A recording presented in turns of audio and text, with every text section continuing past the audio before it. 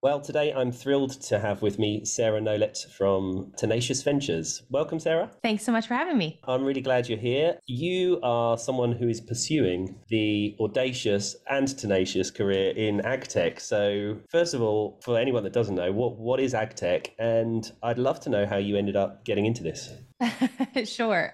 So we think of Agtech as innovations all along the food and ag value chain. And in particular for us, we've observed and experienced how much climate is putting pressure on the food system. And our belief is that the future of food and agriculture, how we produce it, how we transport it, how we eat it, is going to have to look really different. And we invest in the technologies that are underpinning that transition. So it might be pre-farm gate, it might be on the farm, it might be in the supply chain. It's definitely not all software, but it's all related to food and ag. So everything And ends in up terms on of our plates, basically. Sorry. Yeah, definitely. Everything that ends up on the plates and how it gets there. So we're in like pre-farm gate, like a green ammonia company that's creating a new pathway to make fertilizer. We're in on-farm robotics. We think about pest management. We're in packaging companies and waste management and natural capital platforms and alternative protein. So maybe some people think ag tech is quite narrow and we're quite niche. From where I sit, it's pretty broad. And you're based in Sydney, Australia. You grew up in California. So where did this story begin? Did you grow up in a farming family? What were you growing oranges? What's the story? Yeah, so I didn't. Dad had a bit of a hobby farm, and I spent some time there as a kid. It's truly hobby farm. Like I think we mostly grow rocks and squirrels, so not commercial at all. But it was a lot of fun, and I played sports really competitively, so I always cared about food. But I guess the story for my parents was go make money, then do something good for the world. And I listened at first, went out to the East Coast, studied computer science, got involved in technology, but had a moment in my kind of early 20s where I said, all right, I'm an adult now. I'm not playing sports anymore. What do I actually want to do? And found myself in the middle of a tomato field in South America, harvesting tomatoes. I went down there to go hiking and ended up finding farms fascinating and spent almost a year living on different farms in South America. And it was just a real light bulb moment for me of how much the food system is under pressure from climate, how much technology can play a role, and how much I wanted to be involved in making that happen. And that kicked off what's now been a decade of trying to do so. Wow. So a simple holiday hike turned into a career. What was the real thing that really got you excited about it on that tomato farm? Was it like a kind of job to pay the rent while you were staying? It must be quite. I've always thought that the tourism where you go and work on a vineyard seems kind of romantic and fun, but then I realized just how hard it is working in those conditions, right? Totally. It seems really fun until it's, really early in the morning and the grapes are frozen and you're trying to pick them and you realize that by the time you get to the end of the row and walk up the stairs and dump the bucket, you make about 50 cents or whatever, and you've got to do that the whole day. And you're like, wait a second, this is insane. And really, humbling, right? I was again an athlete and worked as hard as I could to harvest grapes and just barely could make half of what people who were doing it full time to support a family were doing. So truly humbling as well. But yeah, it was moments like that. Seeing how hard the manual labor is, talking to growers about how they think about finances, how they think about trade, market access, how they think about climate pressures, that just really opened my eyes to how much opportunity there was. And the kinds of technologies that I'd been building in the defense industry were things like large scale remote sensing systems. And so it was not a huge jump for me to say, wait a second, we could be doing things like providing novel forms of crop insurance or building robots to do this harvesting. And it kind of raised a question for me of, was anyone doing that? And if not, should they be? And that was kind of around just after 2012 when Monsanto acquired the Climate Corporation. And so there was a pending wave of investment coming into ag tech, or what is now called ag tech. And there were a few people to talk to, not a ton, but that kicked off my journey and which took me through sort of corporate innovation, corporate sustainability work. I actually wrote a master's thesis on impact investing in food and ag, did research in India on transition to organic farming. So I was truly on a journey of, do I want to be at a big company changing it a little? Do I want to be at a small company building something new? And never thought I would end up on the investment side of the table, to be honest, but that is where I have found myself. Well, I think it's good you've gravitated in this direction. What took you to Australia initially, and or is that the place you think is the epicenter of what needs to change in ag? I wish that I could say, I pulled out a map and did research on what was the best place to go and picked Australia. It's not true. Unfortunately, we moved for my partner's job. He was at a tech company and we thought, oh, well, in the worst case, we'll spend a year on the beach. But truly, we have stayed because it is a world-class place to be doing this. And we are fortunate in having the option to go elsewhere, including back to the US, where by all accounts, there's more ag and more capital, but have decided to stay. And a lot of that is because Australia is unique in how much we export, in how good we are at agriculture, and how much of our research and innovation has gone into climate adaptive agriculture. We've got really poor soils here. We've got an export oriented economy. We don't really have subsidies, huge climate volatility. And so to be able to farm here, you have to be quite innovative. And that means that the research and technology done here is now pretty applicable to the rest of the world. If you think of something like cover cropping or no-till, which is now getting a lot of interest in the regen community in the US, we've been doing that in Australia for 20 years. And so when I first started poking around agriculture,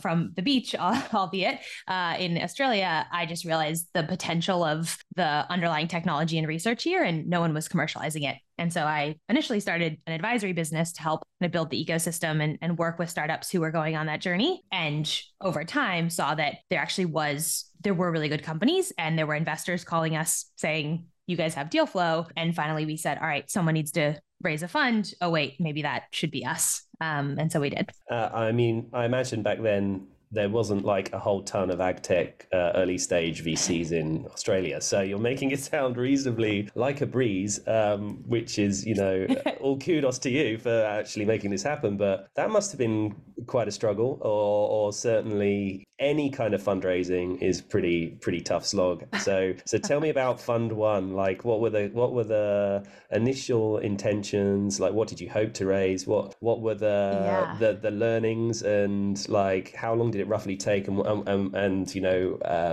were the outcomes that you think a listener could learn from? Sure. So we were the first actually dedicated agri-food venture firm in Australia, and probably, if not the first, maybe one of the only sector specific firms. So just to give a sense of kind of how early the ecosystem was, and this wasn't that long ago, sort of 4 years when we kind of kicked off fundraising. So it's come a long way. There are other funds now and other firms, but we were the first kind of dedicated firm. So yeah, how do you raise a fund? I had raised money. I had run businesses. I had run my own advisory business. I had co-founded an accelerator and raised money for that and supported companies through that. So it wasn't unfamiliar to raising, but for sure navigating the world of family offices and institutional investors and how do people think about allocations, like a whole different set of language, and even how do you just get in front of them? I remember Matthew, my business partner, and I sat down and said, okay, we're committed to doing this. We had a bit of an idea of the model, although it would eventually change. We said, all right, how do we get in front of people? And we thought, well, we've got a newsletter that we've been putting out. We do the podcast. We should just tell our audience that we're raising, and then people will invest. And so we wrote this email that was like, Australia needs an Agtech VC, so we're building one. And in our minds, we were fully like, absolutely, that was a fundraising email. Like, yes, it went through a newsletter, but we thought people would respond being like, where do I sign up? How do I give you money? That's not what happened. It turns out no one said that. A lot of people were like, cool, sounds good. Good luck. Have fun. No one said, where do I sign? So that was a good dose of like, wait a second, what are we actually trying to do here? How do you fundraise? And really the advice that we give startups and have seen worked on that side applies to raising a venture fund too. You're running a sales process. So who are the personas? What journey do you want to take them on? What, collateral do you need to do that? And you're really running a sales process. And so that's what we ended up doing. It took about 2 years actually to raise the first fund in total. We got the first close away at just over, at about 20 million in a year. And then got on with, thank you. It was, we're really proud of it. I don't know, now that we're raising again, and I have way more than a PowerPoint deck, I don't really know how we raised 20 million with a PowerPoint deck, but we did. And a lot of conversations, right? I think to get to what's about 60 investors in fund one, we would have had 300 meetings. So it's a lot of work for sure. And those are already really well qualified meetings, right? It's not like you came up with 60 names. I'm sure there was a lot of work to get to those 60. Indeed. Yeah. I mean, it's a lot of jumping the network. You talk to someone and they say, you sound impressive. It's not a fit for me. Here's someone else. Or we're not investing right now. Talk to this person, or, whatever it might be. Some of them are dead ends, but some of them are not. And so, it does end up being, as they say, kissing a lot of frogs. I don't know that I, call them frogs, but it's a lot of work. Amazing. And what did you end up on your second close or final close for the fund? Yeah, so this was wild. Getting to 20 million was really challenging. Actually getting to 16, we thought we'd then get to 20. And even that last four, after having 16 committed, with cornerstones who are willing to be public, was still really tough. We got to 20. And then we kind of put our heads down investing. It was also when COVID hit. So we actually did our first close on the day the Australian Stock Exchange kind of crashed because of COVID, did our first capital call. And so we had to send this email or make this phone call that was like, hey, remember that conversation we had back in August? Now the world is literally in the most uncertain phase it's ever been in. Can we have your first capital call? and so that was, I guess you earn your name Tenacious in small ways and big ways, but that was one of them. And so then we put our heads down and made 6 investments that year. We had, companies we had loved and wanted to work with. And then kind of kept raising after that. But it was still, to be honest, a bit of a slog. Like, yes, you have companies, but it's still early and we're worried about COVID and everyone's remote. And so it was still tough. We did a second close, I think maybe around 26. And then we were like, are we ever going to get to 30? That was really the target. And it just happened that once we said, okay, we think we're at 30, we're going to close, we got to 30. And then we immediately had commitments over that. And we're like, oh my gosh, I guess we'll raise it to 35. So we got approval to do that. And then we were immediately oversubscribed again. And I think some of this was a sign of markets in 2021 for sure. We were beneficiaries of that. But the psychology of momentum and FOMO is massively truly real. I mean, I had people calling me or emailing me saying like, what the heck? We wanted to commit. Like, I'm really disappointed. And from where I sat, like I'd been emailing them for 6 months every couple of weeks and they weren't responding. And so it was just wild to me that was the response. But, everyone, there's 2 sides of every coin. So I'm sure their story was different. But yeah, ended up oversubscribing, stopping at 35 and getting on with focus on investing. Well, that's, an amazing story. And it also kind of highlights, just as you pointed out, the kind of human side of this and the work you're doing with your startups around fundraisers. I think everybody sees these stories about, and you even mentioned it, I don't know how we raised 20 million with the pitch deck, but really you didn't. You had the pitch deck as a talking point, but it's all the work that's got in to get to you to that point where you can answer the tough questions straight off the bat, because you really understand and know the market and what you want to do. So I think that momentum element is critical and often gets overlooked because the people that you speak to 6 months or 9 months ago, that might have been interested, may have found something else that they want to do. So it's kind of a bit like herding sheep, I guess, to put it in agricultural terms.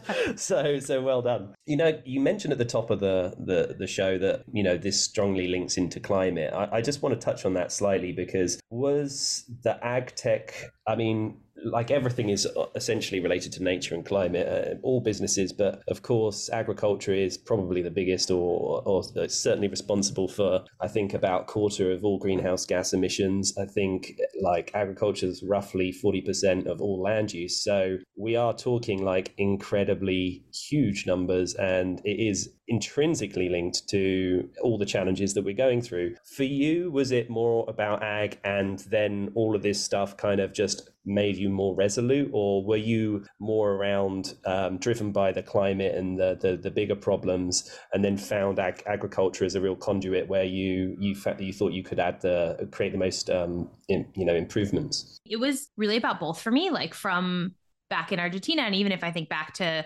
the Rockin' Squirrel Farm, which is really a conservation play, and, healthy food, like I've always seen food and ag as a impact sector. I never had those words or thought about it in that way. But for me, leaving, the defense industry that I was in and moving into this space was because of impact. And that was really important to me. I remember coming back from South America and, the grocery stores are different there. And I was living like a backpacker and trying to not spend money and just walking into a US supermarket and looking around and being like, okay, I want to solve for like something that's sustainable, but not a lot of packaging, but doesn't cost $1 million. And I need to eat it on the go. And like, you're just paralyzed. Like, how do you Yeah. make these trade-offs and how do you operate? And the US has more choices than anywhere in the world, let alone, somewhere that's just trying to get food on the plate. So I'm fascinated by that complexity and by agriculture's opportunity to not only do less bad and reduce the emissions of the sector, but also actually do good.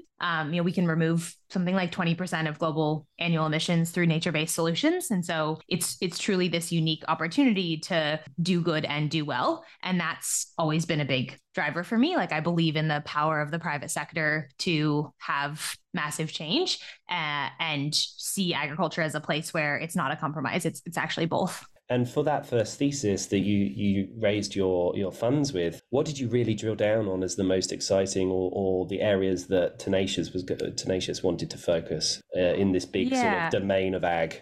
We, I guess, think about things maybe a little different than other investors in it's pretty conventional, I would say, to draw up a thesis along either technology lines, like we invest in robotics and IoT and software, or along value chain lines to say, we invest at the farm gate through to food and, have a kind of linear model. We think that the food system is really complex. And if you simplify things in either of those dimensions, you miss out on nuance and opportunity for especially business model innovation. And so for us, we think about 6 pathways that are driving change in food and agriculture. To give you an example, like one of those pathways is lower intensity production. And so we don't talk about necessarily regen ag or organic farming or premiums for consumers, because it's kind of all of those things. Like, if you're going to reduce the chemical intensity of production, if you're going to think about reducing the resource intensity of production, you need incentives for farmers that are going to balance profitability with those trade-offs. Those might come from the up or downstream supply chain. So their business model might need to change. It might involve banks to have sustainability linked loans. It might require on-farm practices. It might require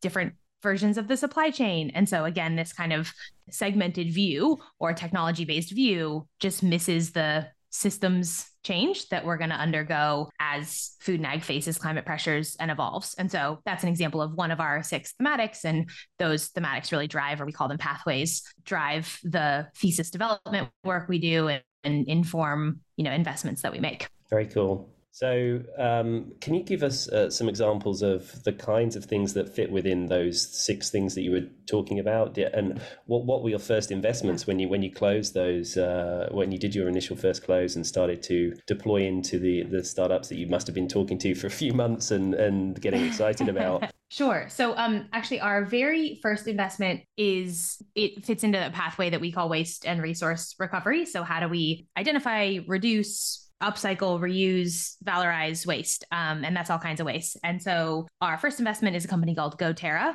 and they are a distributed modular waste management, organic waste management solution.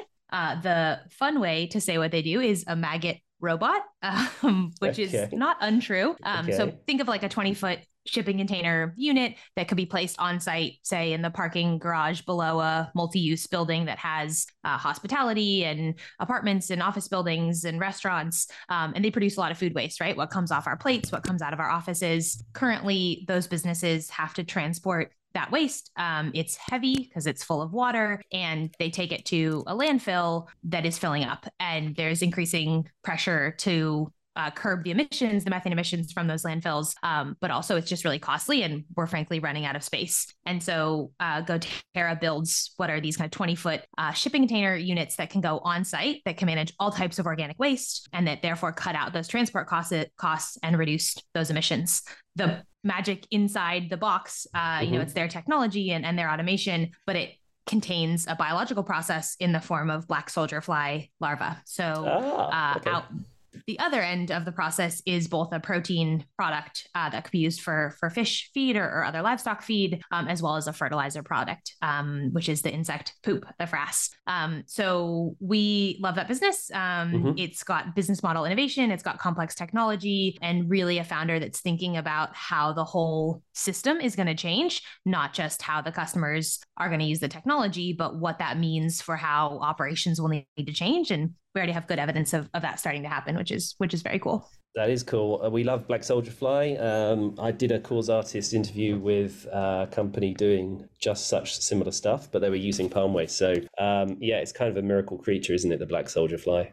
Absolutely. And what we've seen, like I'm sure, I don't know that business in particular, but a lot of the insect farming models are centralized because they want to produce protein. And so they're located near one source of waste. And that means they have to build a facility that's near that waste. If that waste dries up, that facility has utilization problems, and they're pretty dependent on those inputs. What we love about GoTerra is in being decentralized and being able to take any kind of food waste, like solving the food waste side first. They actually have so much more ability to produce the insects and make the protein or turn those ingredients into other higher value products.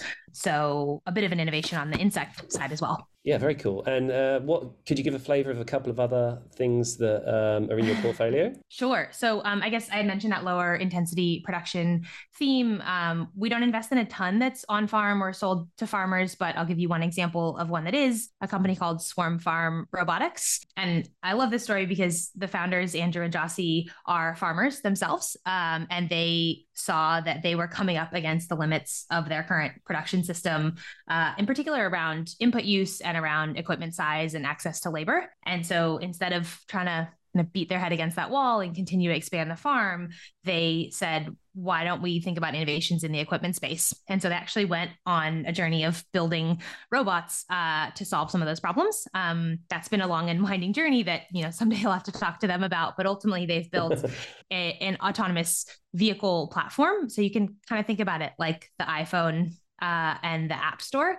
They build the equivalent of the iPhone, the platform with the wheels and the chassis and the engine and the fuel and the path planning and the obstacle detection. And then they and others build apps for the App Store in the metaphor, which might be like weeding technology to have cameras detect the weeds and only spray the weeds instead of the crops, or spreading technology or mowing technology. There's some great social media posts of farmers saying, now I never have to mow the lawn again. But also when you mow the turf farms more frequently or at night, you can get out there when it's wet. You also get a premium because with shaving, if you shave more frequently, you get a kind of finer or a thicker, hair. Same thing with grass. And so they actually get a premium. So I love that example because it's, again, complex technology, non-traditional founders, massive impact. They're reducing chemical use by up to 98% in many of those applications. But you can start to see how the system is changing more broadly, like those farmers sending out the robots to manage weeds or mow the lawn 24/7,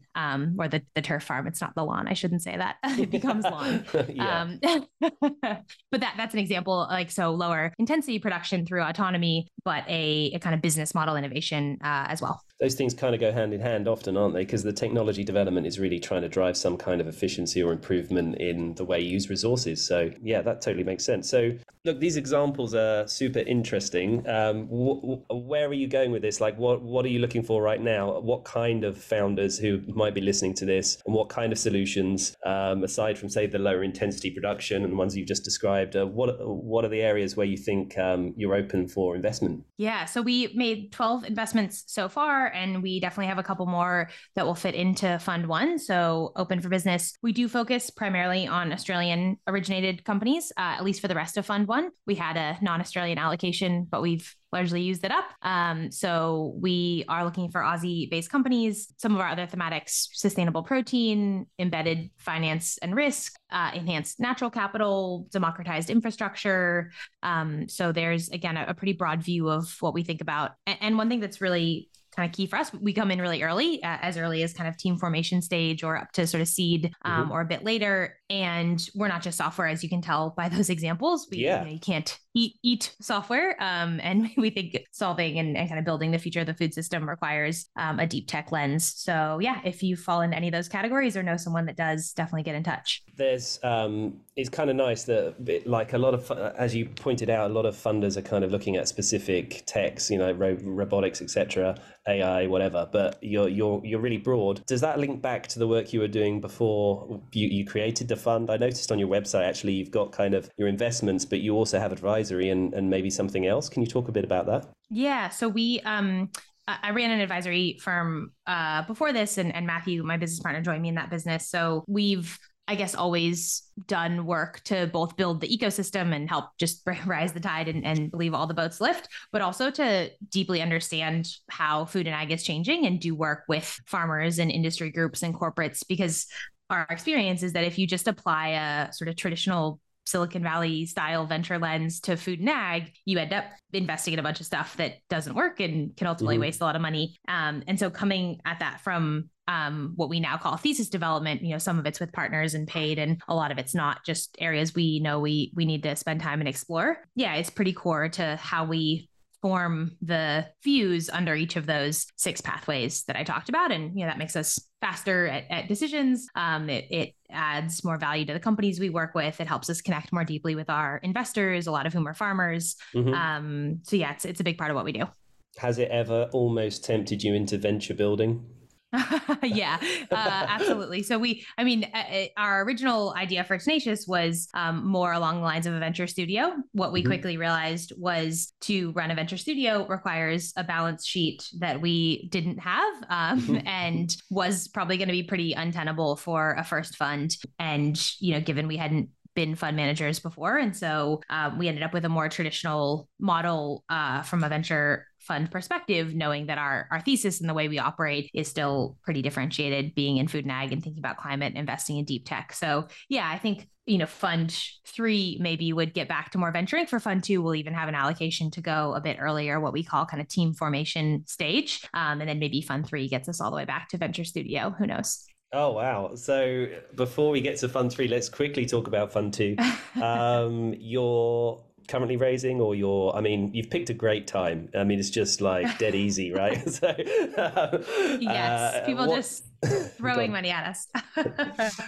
No, we just kind of launched Fund 2, and it's tough timing from a market perspective, but like some of our founders and other founders are out there raising, and good companies are raising, and we think good funds are raising too. But also, frankly, the planet can't wait. Like, the markets are doing what the markets are doing, but the planet is not getting cooler, and so we can sit around waiting for that, but we don't think that's the right model. We have confidence our model's working, and want to be out there making that impact. Not to mention that it's the perfect time to be, investing and taking positions in things that are going to drive a lot of value over a decent period. And as you said, of course, the climate environmental elements of it. But where are all these solutions going to come from? The pressures aren't going to decrease, are they, on manufacturers or on our food system? So we have to keep moving. So I've got every confidence, based in your oversubscription in Fund 1, that you will probably have the same scenario where it's unbelievably hard until you've got the right amount of money, and then you have other people telling you,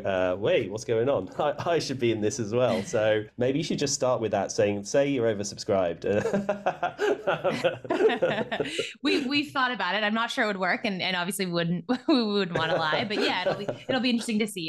Definitely what I can tell you is I found it really powerful to be and have been on both sides of the table, and looking a founder in the eye who's raising, like, I know how much is on the line. I've been there on the other side of the table. I am there often on the other side of the table, and just the empathy you build, and I think it makes me a better investor. And so I think that's really important. And the people that you're raising money from now, several years down the track after Fund 1, do you feel that there is a different sort of base level of understanding of impact investing? Like, are they asking you more things around, do they want to see specific metrics being tracked, or what's your take on the changes between Fund 1 and 2? I would say we understand the personas that we're speaking to a lot better, and maybe that's a lens through which I can answer the question. So we think about kind of 3 intersecting circles. You've got people who are interested in venture capital, interested in climate and impact, or interested in food and ag. And our experience is that for one to be interested in Tenacious, you kind of need to be in 2 of the 3 circles. Okay. We can probably convince you of the 3rd, but we're not going to convince you of 2. So if you're just a climate investor, are you really going to get to early stage venture in food and ag? That's a bit of a jump. If you're just a food and ag, if you're a farmer in agribusiness, are you going to get to climate and venture? Maybe not. And so what we see, though, is that if you're in the impact and food and ag category, maybe you're really focused on regen ag. And so then the conversation immediately goes to, well, how do you think about GMOs and what do you think about inputs and how are you measuring impact and what are the unintended consequences? And you get quite deep into that language and land. If you're talking to someone who's more on the venture and food and ag side, maybe it's a lot more about like, okay, do you really understand how parametric insurance works? And do you really get how ag input supply chains work and where the incentives are? And what kinds of technologies have you seen? And how much mud do you have on your boots? And you might have a kind of different set of questions. So I don't know if the conversations have changed, but our understanding of who we're talking to and how we talk about what we do definitely has. That's interesting. I mean, something I'm seeing a lot more is a better understanding, or people starting to want to understand how business sort of impacts and relates to nature. And I wonder if, like, some of this journey, like you mentioned earlier on, around sort of no-tilling and cover crops and some of those things, which, you know, we've known for maybe tens of centuries, even, like going way back. Do you think that it's this problem that we're in and the solutions that you're working on? What is the balance between technology and just understanding of the natural world? Like, how do you sort of work in that sort of intersection? It's definitely something that's increased in the kind of zeitgeist, but also in our conversations, because there is more interest in, call it natural capital or ecosystem services or whatever it might be. It's really complex, right? I think some of the challenge is that you can have solutions that seem impactful, but they're maybe not scalable. And so how do you, like, a good example is if you want to increase biodiversity, like, how are you going to measure it? We talked to a farmer on the podcast recently who they have really impressive natural capital metrics, but it's because he and his wife happen to be really keen bird watchers. And so they've literally gone out and counted the species because they love to. And so they've been able to report the data and get these different kinds of credits or incentives or credentials, but that's not a scalable solution. And so you get these really interesting intersections of impact and commerciality. And I guess one thing I've realized is venture capital is absolutely only one tool in the toolkit. And just because we have a hammer doesn't mean everything is a nail. And so again, like, if we want to transform the food system, we need a broad set of tools in the toolkit. We believe we have a really impactful and powerful one, but it's truly only one of many. 100%. And like, you're interested in that equity position in this technology company, but that said company is probably also requiring maybe debt finance or like capital for like infrastructure projects. And this is where the whole kind of ecosystem and how directing money flows is so powerful, because, you know, where people are putting cash is, you know, the ideas that are going to have enough fuel to basically turn into reality. So look, I'm delighted that, first of all, that you beat your expectations on Fund One. I'm confident that you will do the same despite these, very difficult economic conditions for fundraising. I wonder one thing, like, in all these travels and everything that you've seen on farms, is there anything that you frankly just won't eat? Is there a food or thing where you're just like, nah, I can't bring myself to eat that? Yeah, it's funny. I went to a sheep abattoir once and got a tour of a sheep abattoir. And I thought for sure I would come out of that and at least need, a while break from meat just because of the, recency of seeing it. It actually wasn't the case. And so I don't think there's anything I've seen that's really changed my view. Probably the conversations I can end up having with, whoever serves my coffee about how I know who produced their milk and the feed additives that those cows are eating in this part of the world that has this much rainfall make me, a more or less interesting customer or dinner table guest. But I would say, actually, the one thing for me that's always frustrating is I don't love seafood. I've never loved seafood. And as a protein, more sustainable protein option, you can argue that forms a place in the menu. And I just don't care for it. So I guess I don't eat it, but probably not for any reason other than I don't like it. Well, that's fine by me because I adore octopuses, and I've just seen recently they're trying to do an octopus farm in the Canary Islands, which is like, we're talking about one of the most intelligent creatures, basically, certainly the most intelligent invertebrate, and it's just like, nah, this doesn't feel right. But hey, that's a whole different podcast, whole different show. Your podcast is called Agtech, So What? And you've done like 200 episodes or something now, so that's serious commitment. Congrats. Thank you. Yeah, it's been a blast to do it. I mean, I truly started it because I would go to these conferences. I was new to Australia and there'd be these farmers and I'd want to talk to them, but it felt scary to go up to them and what would I ask? And somehow I realized that if I went up and said, "Hey, I have a podcast. Do you want to come on it and tell your story?" That was easier. And then they would talk to me for an hour and I got to know them. And so that was truly the kind of impetus. And it's expanded from there. So not only farmers, but investors and startups and our team talking about our theses and how we see the world. So yeah, it's been a blast to do. Well, I'm really glad you came on here. I feel like every time I interview a person, I end up with a new friend. So, Sarah, thank you so much for joining. Thank you for telling us all this stuff. We're going to have everything in the show notes. So whatever you recommend. How do you like to be contacted typically by founders or by potential LPs? Yeah, so we're pretty easy to find, hopefully, on the interwebs. And our website has a form for both startups and investors. We do look at both. It's not like a shrug off for startups. We process that form weekly and actually just made our first investment of someone who we totally didn't know, but came through the form cold. And we ended up doing DD and making the investment. So it does work. And that's where you can find us. You heard it here, guys. Our website is, tenacious.ventures. Amazing. Thank you once again, Sarah. And I really look forward to reading the press release and definitely being invited to the party for fun too. Thanks so much, Raf. Really appreciate it. It was a lot of fun.